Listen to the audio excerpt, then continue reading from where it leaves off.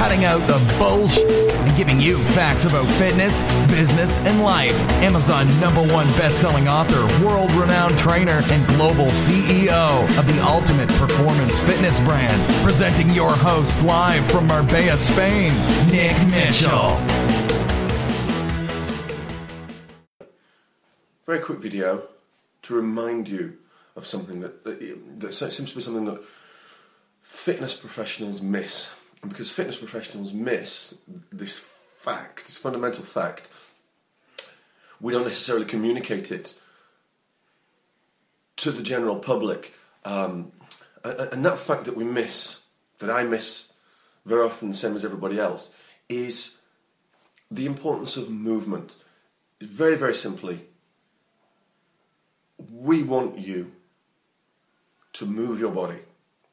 You don't need to be going to the gym. You don't need to be locked in to any one form of exercise. You do the exercise that you enjoy. Move your body. If more of us moved our bodies regularly, consistently, found the thing that we enjoyed, everybody everywhere would be so much healthier, physically, emotionally, mentally. All of these things count. So there's never any need to get locked into any one training modality, any one philosophy, any one school. You find what you enjoy, and you can dip in and out of things. You're not a traitor to the cause if you've moved from weight training to running. And I have to be careful what I say. Don't buy into this thing that cardio is evil. Sometimes trainers have bought into this thing that cardio is evil. I remember a little while ago reading something, a British trainer had said, cardio will make you fat. Cardio is not the most efficient. Traditional cardio, as in aerobic work, is not the most efficient use of your time if you want to get in shape and you have a limited amount of training time. However, to say that cardio is going to make you fat, let's use some common sense. Okay? Just use common sense.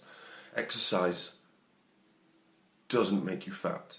There are some forms of exercise that are better than others, but it doesn't, right? It doesn't. Most important thing is you do what you enjoy. And as your lifestyle and as your goals change, which they do over the years, I'm speaking from experience here. Back in my day, I've been as heavy as 22 stone, which is, what's that? Well over 300 pounds.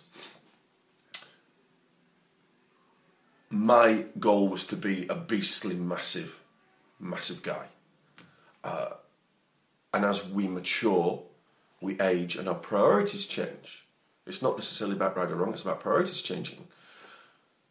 My desire for my body, my desire to carry that much weight, or even the same amount of muscle mass is definitely not the same as it was. And I want to be able to do different things, and I want to do different things, and I get a buzz out of doing different things. And you will be just like me. It might not be weight training. It might be something else. Don't get locked in. Don't get locked in. But I'm going to qualify this bit of advice because I'm giving you a well-rounded piece of advice that says, do what you enjoy. And it's super, super, super important to do that.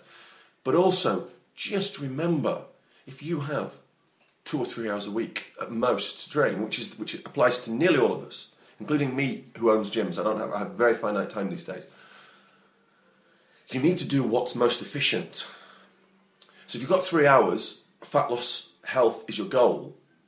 Low intensity, steady state cardio, jogging, walking, treadmill bullshit, recumbent bike arseholery is not the right thing for you to do. If it's the only thing you can do, if it's the only thing you can contemplate or you can physically manage, then it's by far the best thing for you because it's the only thing.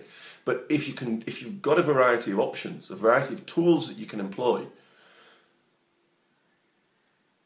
always try to pick the best bang for your buck. And this is where going to see a good personal trainer will help, even if it's for 1 or 2 sessions, because they can teach you things that you would never know yourself.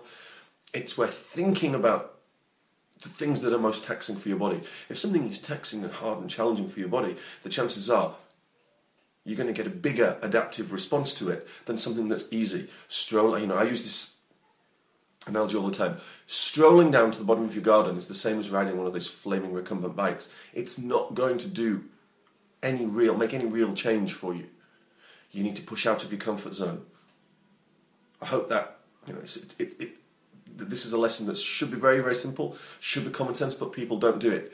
It's like going to work. Some of us go to work and we try to make an impact. Some of us go to work and we're just clocking on, clocking off. FaceTime. Nobody's paying you to go to the gym. Nobody's paying you to get your arse and pay gym subscriptions and any of these things. So it's up to you when you go into a gym or when you exercise outside, because you don't need to go to a gym to exercise. Don't fall into this trap. I'm showing up, therefore I'm doing a job. You're not showing up. You're not doing a job by showing up. You're doing a job by doing work. Work can take many forms. We can apply hugely different, strategies when doing it, but you still got to work. Right? It's a very individual thing, but you have to work. So this is Nick Mitchell. Work smart, work hard. You want to subscribe? The subscribe buttons. Please subscribe. We're trying to do as much as we can with YouTube these days. And any comments as usual. Tell me what you enjoy. It's interesting for me to know. What do you enjoy? Right? What type of exercise do you enjoy? Do you hate weight training? How could we? Right? This is good. This would be very interesting for me to know. How can we make weight training interesting? How do you make weight training, if you do weight training, how do you make it interesting for yourself? What mental tactics, what actual methodologies do you apply to make weight training more interesting? I'll be very curious to hear that. So I look forward to reading your thoughts. Thank you. Thanks so much for listening to today's show, giving you facts about fitness, business, and life with your host, Nick Mitchell.